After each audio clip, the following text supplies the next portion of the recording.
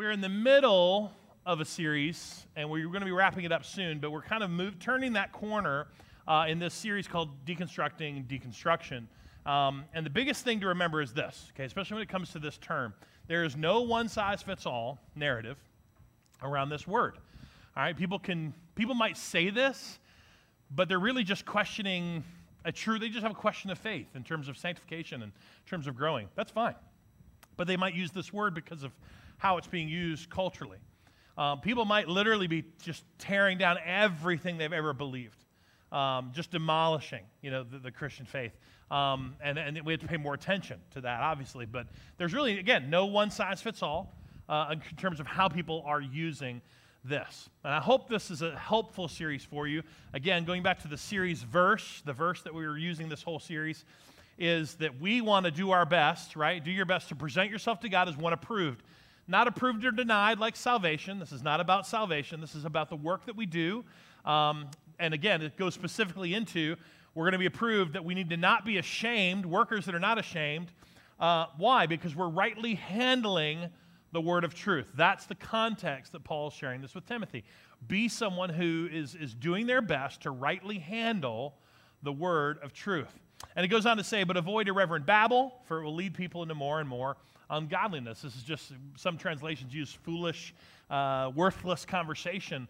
Because listen, we're so easily distracted. We can get so dialed into arguments about stuff that just doesn't really ultimately matter. Matter of fact, we're going to talk today about some of those things in terms of secondary doctrine and some other things that maybe aren't really worth the effort and conversation we sometimes put into it in terms of denominations. Here's the just picture we've been giving you about the building blocks of faith. The cornerstone is the Word of God, who is Jesus as well. And so we talk about the idea of this cornerstone building our faith around our understanding of who God is. That's our theology. Our informed beliefs, the doctrinal belief structures that we have about the things we're supposed to do or not do. That's part of our doctrine. And then the practice is how we live it out, right? It's our actions and behaviors and how we live this out with one another and in our lives. And it all ends up with who we are, right? That's part of our identity. It matters to who we are. And a lot of the deconstruction starts with who we are or who we want to be and trying to make our kind of the lens, if you will, of our theology and our doctrine, our practices, kind of make that fit better who we're comfortable being or who we feel like we want to be or who, just kind of, we'll talk about that more, but that's kind of how that works. And we talked about some of the big reasons that people even walk through deconstruction conversations. And this is, I went from the kind of the least to the most. Conformity over unity, that's a big one. Act like this, be like this. That's a lot of tribal nationalism kind of thing. Existential burnout, meaning that we've told people for years they can find their purpose in Christ, and they show up at the church trying to find their purpose in the church or in God in some sort of weird way, and they're like, I can't find it. It doesn't feel any better. Legalistic disunity or formulaic disunity has a lot to do with just the hypocrisy in our lives where we say one thing or we believe one thing, but we act another way or we think another way, and that's just we can't sustain that in terms of the disunity. Institutional hurt, which is a very real thing, whether it's a church that you've experienced church hurt, you've experienced other Christians who have hurt you, you've experienced a family member or people that, they're supposed to love you and in the name of Christ have sort of judged you and cast you out and those kind of things. That's a very real thing. Social ideology is what we hit last week, which is just this really big, very hard to nail down into one sermon. That's why I said you got to kind of listen to all these. But we kind of attacked that last week around how does social ideology work in terms of kind of our faith, in terms of how we become who we are. And it's really this kind of chicken and egg situation where it has a lot to do with our expressive individualism. That's basically the things that we deem as true. Is truth something external and fixed, or is it internal and fluid? You have to decide what is true. And so we talked a little bit about when that's the case, we will oftentimes find an ideology to match how we feel. And that ideology can be political ideology, cultural ideology, social ideology, sometimes even religious ideology. There's ideology that is just another source of truth for us, what we call it, that affects our theology and our doctrine and our practice. And it turns us into sort of the kind of Christians we want to be. And that's, we talked a lot about that last week, sort of adding an adjective. Now, very quickly, let me just say this. I thought I said it last week, but I'm going to be real clear today. This particular chart, this graph, or whatever you want to call it, this by no means is adequate enough for you to take and then try to determine if someone is a Christian or not. Everybody with me? Nod your head if you're with me. Yeah. You're going to have to nod your head a lot today, or the sermon will be twice as long. So nod your head if you're with me, right? This is far too simplistic. I mean, it's just not enough in terms of that. And I always follow the rule. Since you or I don't actually grant salvation to people, it's a very difficult thing for us to judge whether people are saved. We don't grant salvation. All Jesus told us is that we would know them by their fruit, right? We would know them by their fruit, and that's it. That's all we get. And then Jesus deals with the wheat and the tares later. Does that make sense? So that's all we get. Don't use this as ammo, so to speak, for Cousin Betty. You know what I'm saying? Like you're trying to figure out, is she really a Christian or not? That's not what this is for. How do people get here, and why would they get here? Well, we read some of the scripture last week that had dealt with this. You know, they thought themselves fools, or they thought themselves wise, but they became fools. This is how he said it to the church in Rome. They traded the truth about God for a lie, right? They worshiped and served the things God created instead of the Creator himself. We all do that. We all make idols out of all the things that God, creates for us. Wealth, security, kids, family. I mean, we can make idols out of pretty much anything. Instead of worshiping the Creator himself, who's worthy of eternal praise. Amen. And when we allow this to kind of be a part of our deconstruction, if you will, or even our reconstruction, I'm going to go to the next verse, what he said to the church in Galatia, this false teaching is like a little bit of yeast that spreads throughout the whole batch of dough. We have to be very careful, because sometimes that false idea of God, or that false view, or that false ideology, or that expressive individualism, that kind of tail wagging the dog, so to speak, like it's gonna affect everything. It's gonna spread through the whole thing and kind of make it all bad, all right? So last week, I just challenged you, are you living in such a way that you're trying to be an adjective blank Christian, right? You're trying to add an adjective to modify what Christian means. That's all that is. It's to modify what a Christian means in terms of how you want to define it, right? Or, which we said last week, are you a follower of Jesus? That's the closest thing we can come to in terms of the word disciple. I want to be a disciple, a follower of Jesus. And listen, don't kid yourself. We're all guilty of this next verse. We're all guilty of this next verse. Well, we're going to figure out what it looks like to be right in our own eyes, right? But God examines the heart. Right? We will do all that we can to justify, to explain away, to find the loopholes, and figure out how we can be right in our own eyes, but God is the one who sees through the heart, and as we're going to even see today, uses the Word of God to expose that in us. So here's where we're going, as we said last week.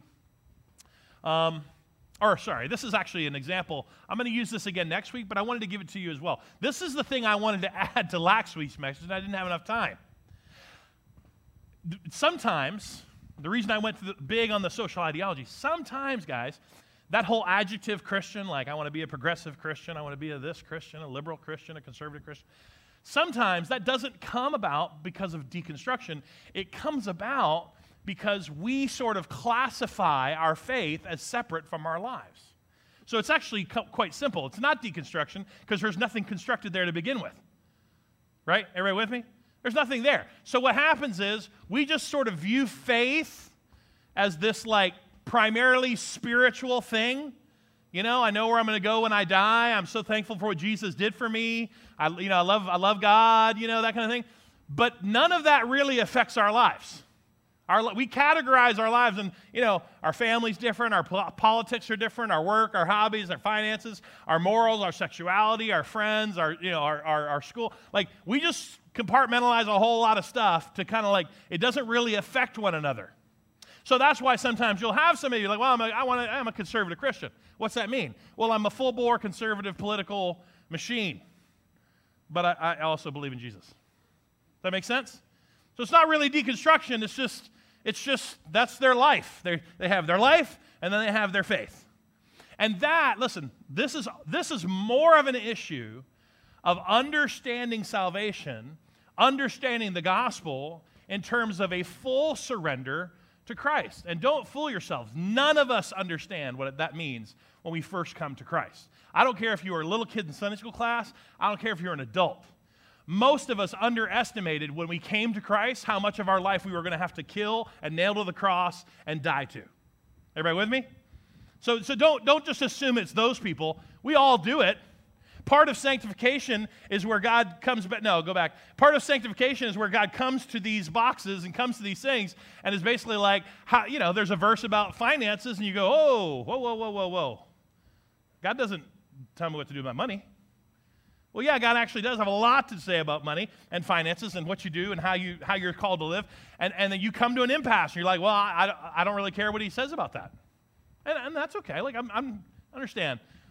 Sometimes when people come to my office and we talk and, well, I have an issue with this, I have an issue with that, and I'll show them. This is a good phrase. Show me the math, right? Show me the biblical math. Like, not the weird Common Core thing where they use 18 pages to show one thing, right? Just show me the math. Show me how you got there, right? Is this a secondary doctrine issue? Is this, just tell me how you got there. And again, the majority of time, they're not going to be able to show me any biblical math because they don't care. Like the Bible doesn't influence this part of their life.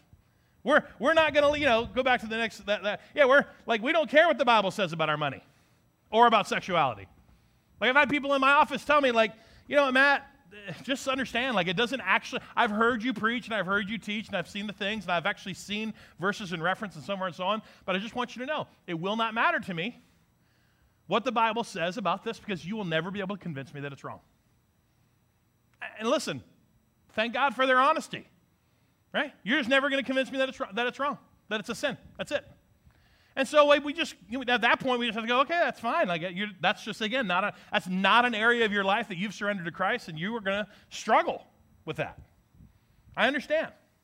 So that's not deconstruction, but it does fall into the category of as we are reconstructing or as we are informing and educating our faith, what does that sanctification process look like in terms of surrendering these areas, right, these categories, so to speak, to our life to God.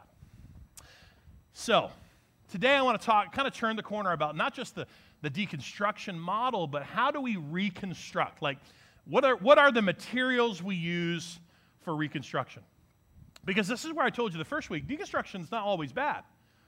It delivers us the opportunity for healthy reconstruction, right? Understand, it's an opportunity. Doesn't mean that everybody does it. Some people can deconstruct and then literally walk away. But deconstruction doesn't always have to be negative. It can be an opportunity to reconstruct and actually understand what we're building and actually come out of this thing stronger and actually come out of this thing more understanding of God's word, actually come out of this thing with a greater conviction of truth. That's possible as well, and that's kind of where I want to take us today. So the materials for reconstruction, what do we need?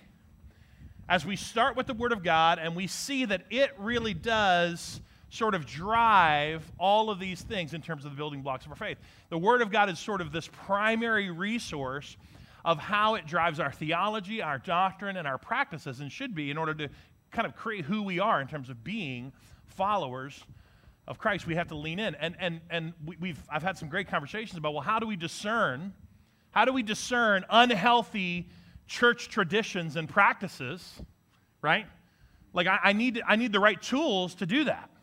How can I tell when something is primary or secondary in doctrine? Because listen, guys, we have 100 denominations because of secondary doctrine.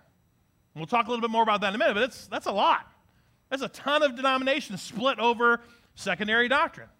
So we need to have some tools, some understanding of how we look at the Word of God and how it informs everything else in terms of our whole life, because that's what I really believe reconstruction is built on. So this is the first verse we'll deal with. I read this the first week, but this is from 2 Timothy again, chapter 3, talking about Scripture itself is God-breathed. Another translation says inspired by God. It's useful for teaching, rebuking, correcting, and training us in righteousness. It's useful for these things. It was given to us for this reason. And so that the servant of God, that's you and me, may be thoroughly equipped for every good work. That we have the Word of God, and it does all these things kind of all at once. right? It trains us. It equips us. It tells us what's right and wrong, what's good, what's bad, challenges us, reaffirms us. It does all of these things, trains us for the work that he's calling us to do, right? So that we can be thoroughly, fully, is another great word, equipped to do what God called us to do. But, you know, we live in a very skeptical season and age where people do struggle. It could be from what they heard as a kid. It could be, again, from lots of institutional hurt and other things. Like, they struggle with just the Word of God being what it is. Like, I don't know, I think it was written a couple hundred years ago. I think it was just written by men. I think it's out of context. You know, so much of it was driven by dates and, you know, such different societies, and it doesn't apply to today. There's a lot of skepticism in terms of do we trust the Word of God in terms of was it written by men? Yes, right? Everybody know that, by the way? You know that's written by men? Okay, good. All right, was it written by men? Yes. Is it written by God? Yes. Right? Is it confusing? Yes. Can we figure it all out? Probably not, but I'll help you as much as I can. How do we address that? Well, it's not brand new. Again, this is not brand new. Nothing's brand new to us in terms of that skepticism. Here's a way in which Peter was dealing with it to the church, and especially the Gentiles in the church, when he came to, you know, the kind of combination of Jewish and Gentile folks that he was witnessing to. Here's what Peter said in 2 Peter to the church. He said, look, we were not making up clever stories when we told you about the powerful coming of the Lord Jesus Christ. We saw his majestic splendor with our own eyes. He's talking about, we weren't making up stories about Jesus, because this is after Jesus, of course, and it says, when he received glory and honor from God the Father, the voice from the majestic glory of God said, this is my dearly loved Son, who brings me great joy. I lost my clip here. Hold on. There we go. We ourselves heard the voice from heaven when we were with him on the holy mountain. They heard it at the river.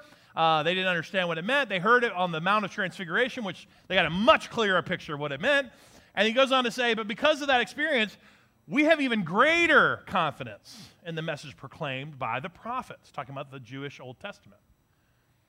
He says, we must pay close attention to what they wrote, for their words are like a lamp shining in the dark place until the day dawns, and Christ, the morning star, shines in your hearts. Basically meaning it had a purpose to shine light, even to show up to who Christ was. Above all, you must realize that no prophecy in Scripture ever came from the prophet's own understanding, and I love this next part, or human initiative, right? Nothing the prophets wrote were like, I figured it out, I'm super smart, right? I deduced this, I'm super smart. Or human initiative, like, wouldn't it be cool if this would happen? I'm just gonna throw something out there and let's just see if God does it in 300 years. Like, that's not how it happened. He says, no, the prophets were moved by the Holy Spirit, and they spoke from God. So even Peter is looking back at the Jewish Old Testament and saying, look, you know, we've seen Jesus, we've heard the voice of God, but we also, because of that, really pay a lot of attention even to the Old Testament in terms of the Jewish scripture that we have, because, man, they were from God. They were given to us from God. And there's a significance to really seeing the Bible. It's 66 books and letters and documents and poems, and I mean, it's a collection of all these things, but there's some significance in seeing them as the Word of God, as one work, if you will, from God to us. There's a great thing, you've probably seen it shared on social media. This is from a guy named Chris Harrison, and he basically drew this, or basically had an AI draw it, so to speak, or computer draw it, where he took about almost 64,000 of the clearest references, cross-references in Scripture, and kind of created this graphic to show the unity and show this one idea of the entire Bible. That's what all these things down here are, every chapter of the Bible. And you can go into, if you go online, you can go into this and see each one. Like you can go to Genesis, and you can see not only the prophecy that Genesis put out there, but you can also see the cross-reference back to Genesis it's from the big creation to the throne room. We just sang that this morning. From creation to throne room, it's all Jesus. The one I love here is Psalms. Look at this. That's just those tons of Psalms. how it cross-references everything. Go to the Gospel of John. There's another great one in terms of John referencing the end, referencing the Old Testament. There's some really faded red lines that go all the way back to Genesis as well. It's beautiful. And here's the deal, like, this is one of those things that you've got to just settle at some point. Doesn't mean you don't continue to educate yourself and have questions and figure out how it happened. But the reality is that, the Word of God, these 66 books, I mean, it was written over 1,500 years. In a span of about 1,500 years, it was written. Not only 40 authors, but then you add all the scribes and the people who, the scribes throughout the centuries that copied documents. Then you're talking about the languages, because it was three to four languages, depending on who you look at in terms of Hebrew and Greek and Aramaic, and then there's some Latin that they had to do as well. And so, it's all these scribes and documents. It took place on 3 different continents. Okay, it was at the center of these 3 different continents where they come together.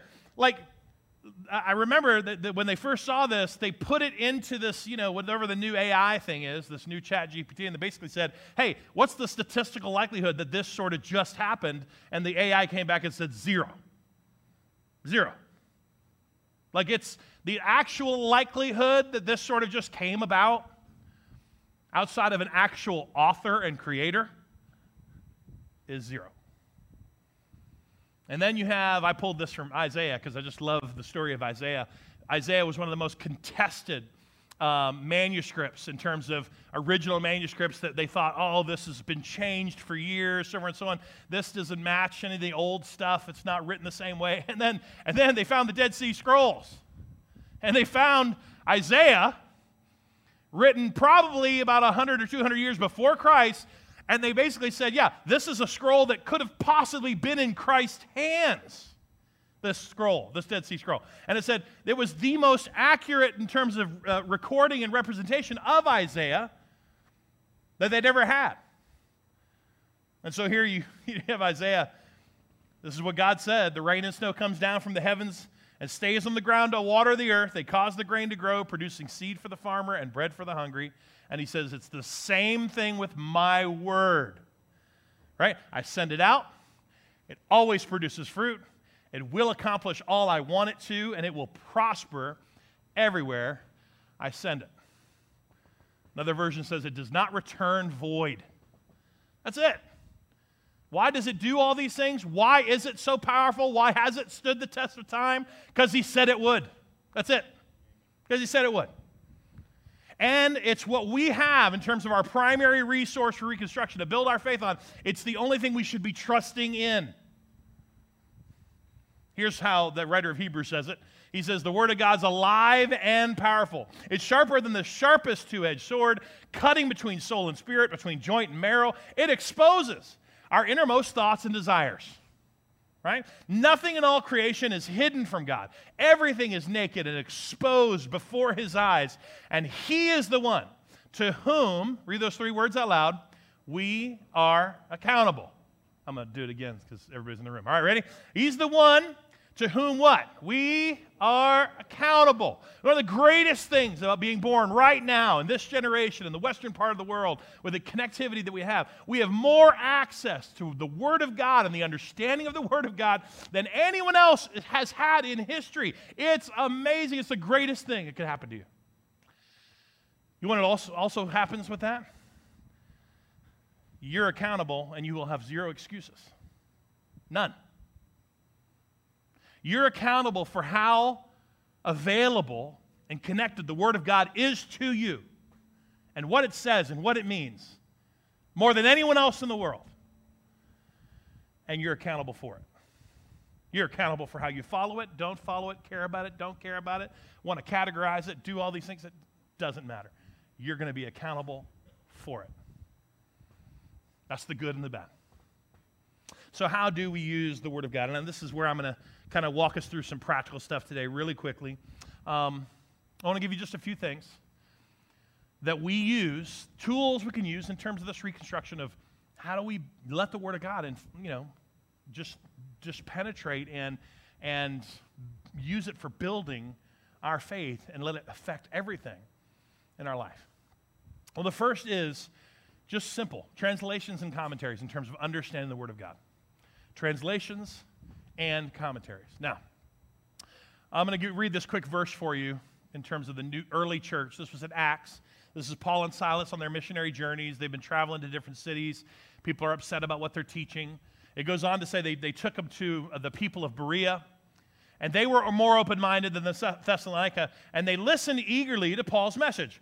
But I want you to notice they searched the Scriptures day after day to see if what Paul and Silas were teaching, or if they were telling the truth, or what they were teaching was true. What Scriptures are they talking about? Well, that's the only Scriptures they had. They had the scrolls. They had the Old Testament. They had the Jewish Scriptures. So here they are hearing Paul and Silas talk about Jesus and the church and the faith, and they used the Old Testament, the Scriptures they had, to basically cross-reference themselves, because Scripture interprets Scripture. Okay, not in some weird circular logic way. It just means that Scripture, we don't take Scripture out of context from Scripture. That's the way that works. Again, statistical likelihood, 0. So it's the idea that it's like they did this just to make sure they were telling the truth. And it says, and as a result, many Jews believed. And so did many prominent Greek men and women. We are given some incredible tools to help us with our understanding. Now, let me go ahead and give you just a few quick lists. You can shoot pictures of this or write it down. These are just some of the few translations I like. You can like whatever you want. You can get into great arguments about translations and paraphrases and all sorts of things. I'm just going to give you what I have because this is some of my toolbox, all right? And I just feel like this is the easiest thing to start with. I like the New Living Translation, the New International. I like the Holman Christian. I like the ESV. I like the NASB. I didn't get a chance to put up there. I do like that one. I like King James. Why do I like King James? Because majority of Scripture I memorized as a kid was King James Version. All the wherefore art thou's in my head is not from Shakespeare. That stuff did not stick. Okay, I just want you to know that. The Old Testament did. The King James did. So a lot of times when I'm reading, King James will pop up in my mind, so I got to go read the King James just to make sure I got the right verse, and then I'll use other translations to help. Now, we heard this down at one of our conferences about a month ago, and Pastor Mike and I were sitting there, and the guy had talked about, I'd never heard this about translations, and he basically was like, wouldn't you love to have a group of scholars that like their only job was to study Scripture? Like to intently study Scripture. Wouldn't you love to have a group of scholars on speed dial that you could call and be like, what's this word mean? And he's like, and that's what translations do. He's like, you could literally call, it's like literally calling, you're reading the NIV and you go over to the NLT and be like, well, what word do you have? Beloved, what word do you have? Oh, beloved. Oh, that's interesting. Call this group of scholars up, see what they say. Call this group of scholars up, see what. Why? Because they're all pulling from an original Greek. They're all pulling from an original Hebrew. There might be, guys, the language that everything was written in was so vast in terms of what it could mean and what it does mean compared to the weak, and I hate to say it, weak English we possess. You everybody with me? Like there is incredible depth and picture to Hebrew especially, let alone even the Greek. And so, they're all pulling from the same source, and so they might have a different word. But it's going to mean the same thing. Like it's just a great way to have these tools. By the way, the Message is not a translation. It is a paraphrase. But the reason I like it, it's a paraphrase from the original Greek, Hebrew text. All right, so the reason I like Eugene Peterson's paraphrase is, he wrote it for his grandkids. He wanted his grandkids to grow up and read and understand God's Word. What a beautiful thing, right? I wish I was even a fraction that smart to be able to do that. So he took the old original, languages and actually paraphrased from it. So I actually love the Message. It's not a translation. I never will call it that, but it's a paraphrase. Here's some commentaries. And what I mean by commentaries is, how many of you guys have a study Bible? Raise your hand if you have a study Bible or have you ever read one? Yep. So you know how when you have something up there and then you go look at the little note at the bottom and it says, back in the Jewish days, it did this and this and that. That's a commentary, okay? That's what it is. But believe it or not, they have commentaries for everything. They have commentaries for the entire Old Testament and New Testament. And New International is pretty good. Baker's very full. Matthew Henry's, I like his, is a little more reformed. Those are phenomenal, right? In terms of just getting started. If you want to really dive into study, especially, guys, listen, if you really are researching something and deconstructing something, do all that you can. You have incredible tools at your disposal, online, usually for free, to go look at commentaries and read what scholars and smarter people than us have tried to work through and figure out. I love when scholars disagree. Makes me feel not so dumb, right? I love reading when smart people argue about stuff. It's fantastic. Now, a couple other things that I think are helpful. There's a concordance. Strong's Exhaustive is phenomenal.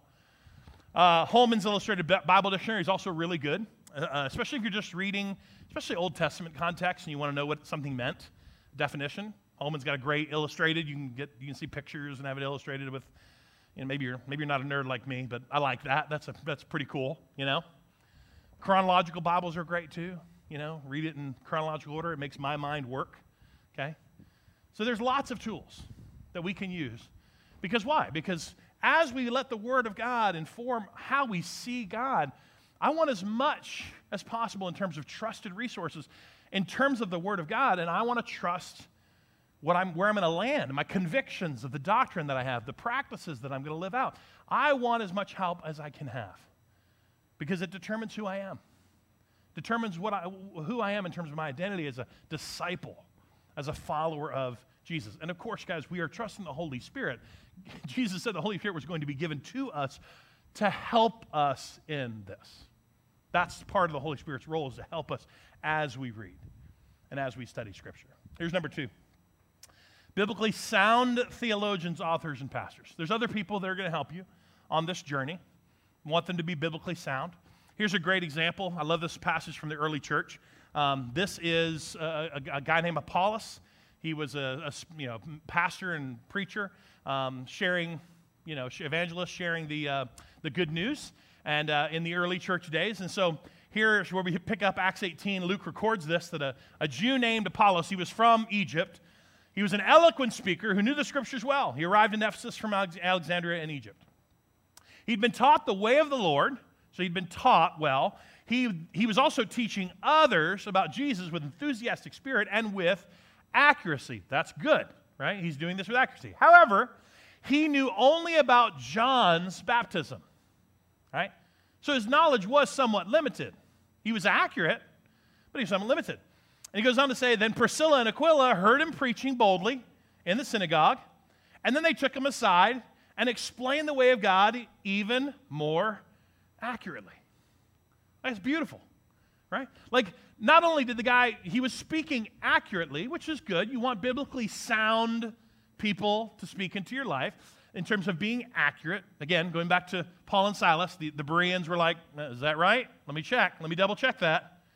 But you're going to have those people in your life, authors, podcast people that you're going to listen to. Like, again, God's going to use these things to help you in terms of the resources we have. But we always going to want to use the Word of God to make sure they're biblically sound, right?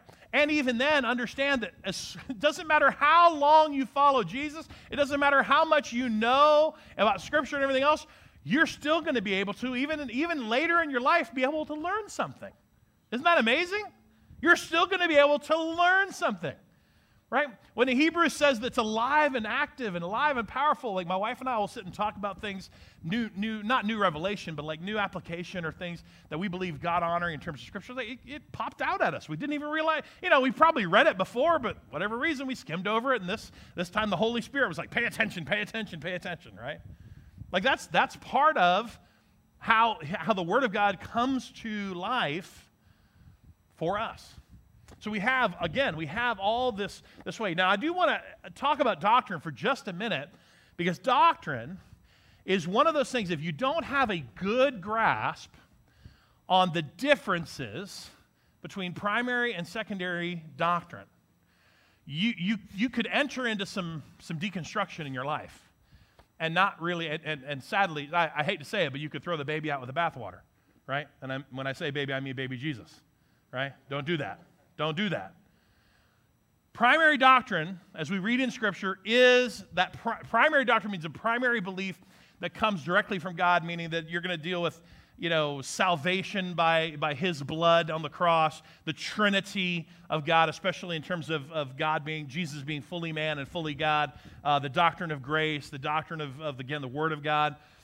There's lots of those kind of sola scriptura things that are primary doctrines, okay, in terms of what we see in our lives as critical. Not just critical for your salvation, but critical in faith and understanding God. There are also, listen, secondary doctrines that denominations have split over, right? Denominations have split over, like baptism. But we're going to baptize some folks next week.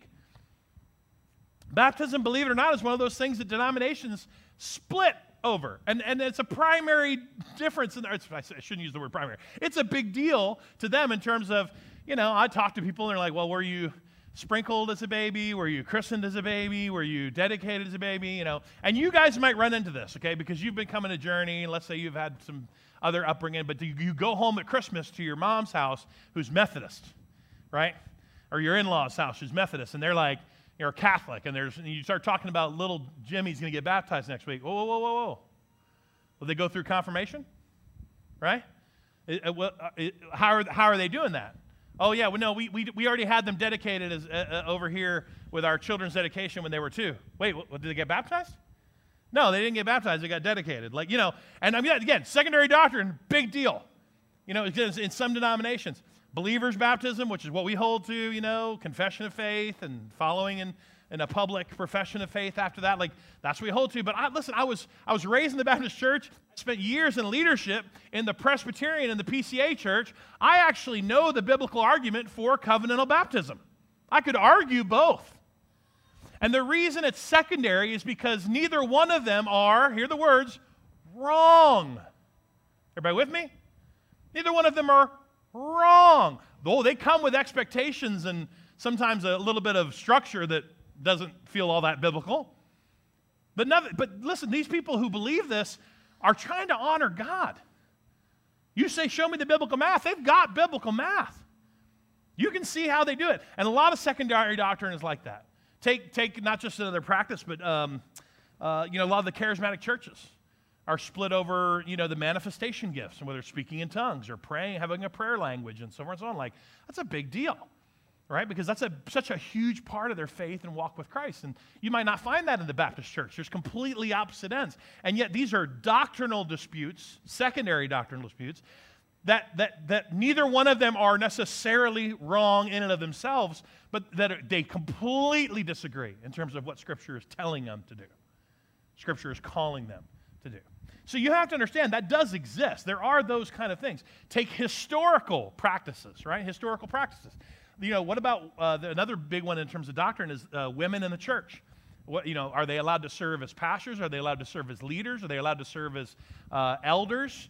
Right? Because we have Scripture, right? We have Scripture that says certain things, and we have biblical examples like Priscilla and Aquila and other people that have led and done things God called them to do. And so you have this doctrinal, dispute coming, but you can't change the fact that you also have just tons of historical influence of just male-dominated hierarchy of power, which is why so many, especially in the Catholic Church, priests. Everybody with me?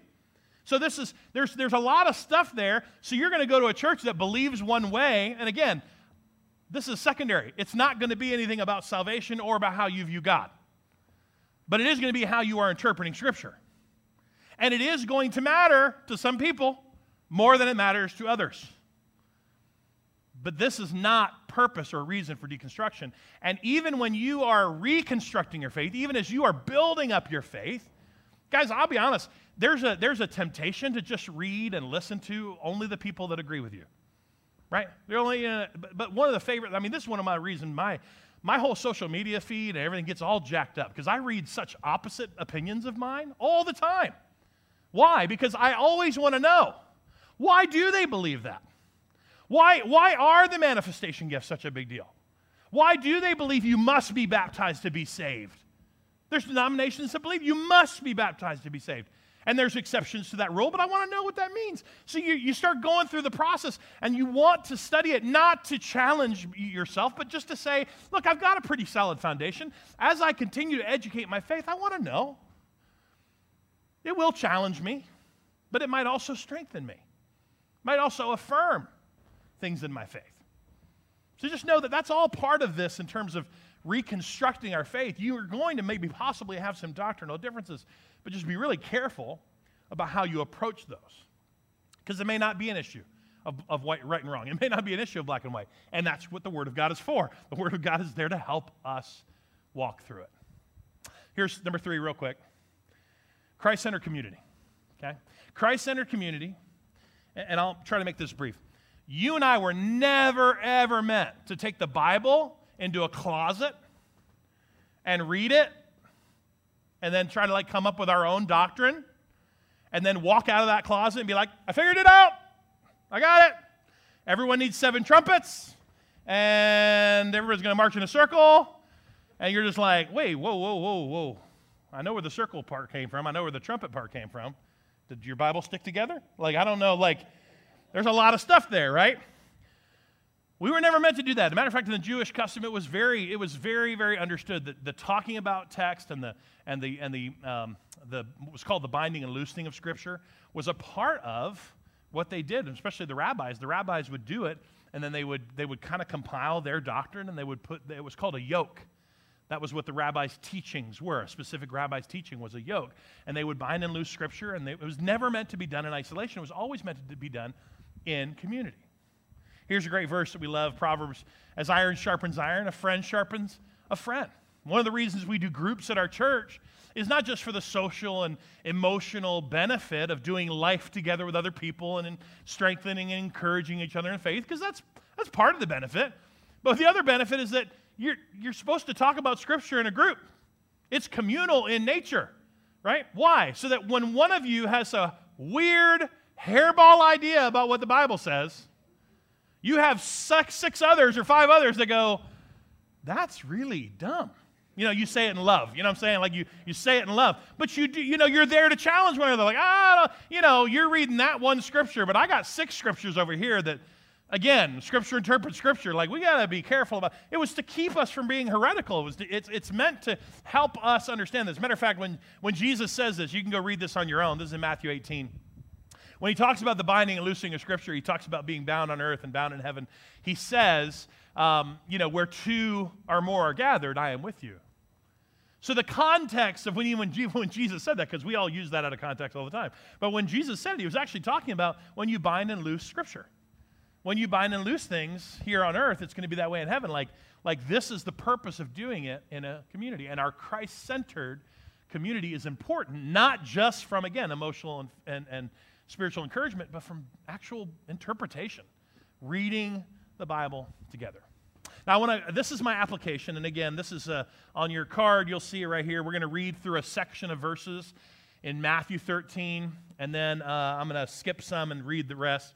But this is kind of our application today. We're not going to get to Psalm 73. But this is where we kind of get to before we get into next week about, growth as our spiritual growth, if you will, or growth stages. This is where we get to in terms of what can we really control, what does the Word of God look like in our life, and what do we look like in terms of the Word of God. And this is a great place where Jesus, again, through parable, is going to teach a very important principle. So let me start with, verse 3. It says, Jesus told many stories in the form of parables, such as this one.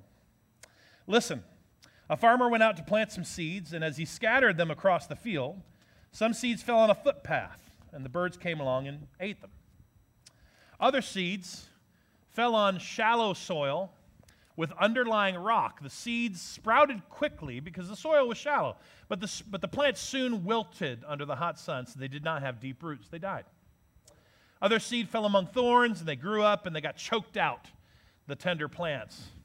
And still other seeds fell on fertile soil. They produced a crop that was 30, 60, and even 100 times as much as what had been planted.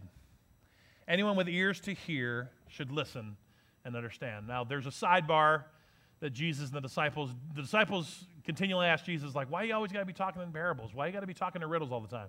And Jesus goes on to really help answer that question, like, not everybody gets to understand what I'm saying. And he goes on to say, like, blessed are you who have eyes to see, and blessed are you who have ears to hear what I'm saying. But then he goes on in verse 18 and actually gives the full explanation to the parable.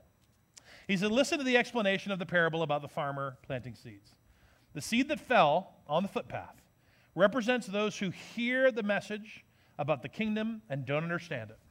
Then the devil the evil one comes along and snatches the seed away that was planted in their hearts. The seed on the rocky soil represents those who hear the message and immediately receive it with joy. But since they don't have deep roots, they don't last long. They fall away as soon as they have problems or are persecuted for believing God's word. The seed that fell among the thorns represented those who hear God's word, but they're all too quickly.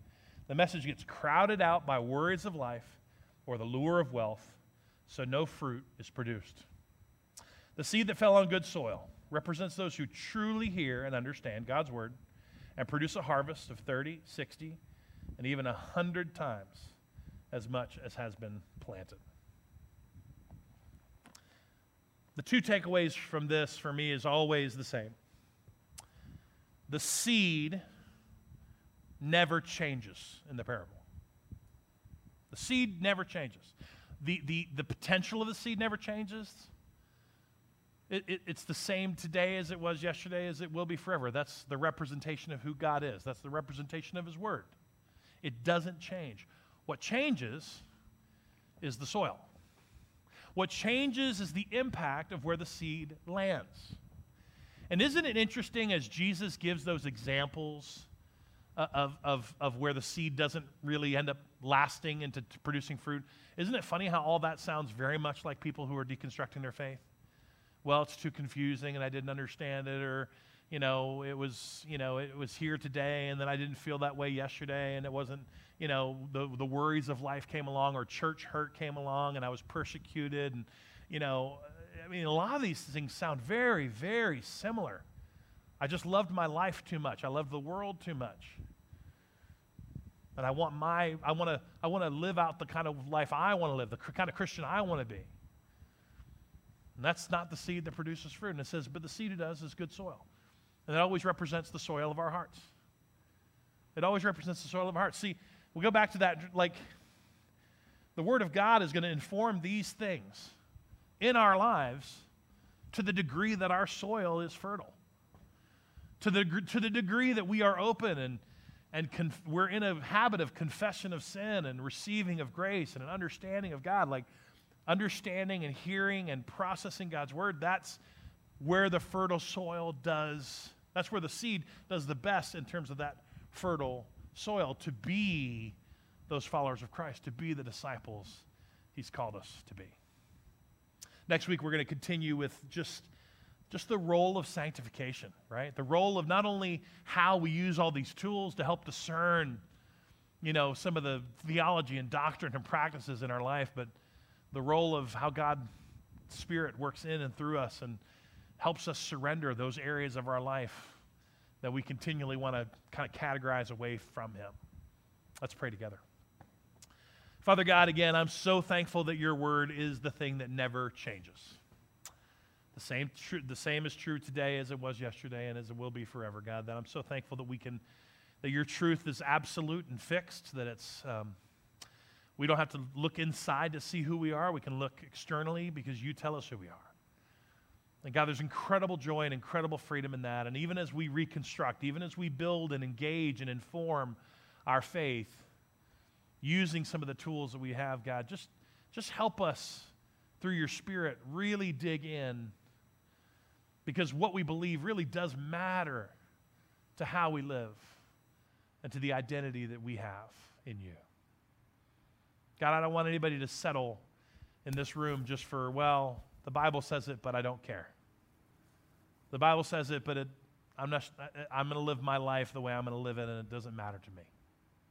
Don't let anybody settle for that, God. There's so much more in you, and we're so thankful for it. In your name, Jesus, amen.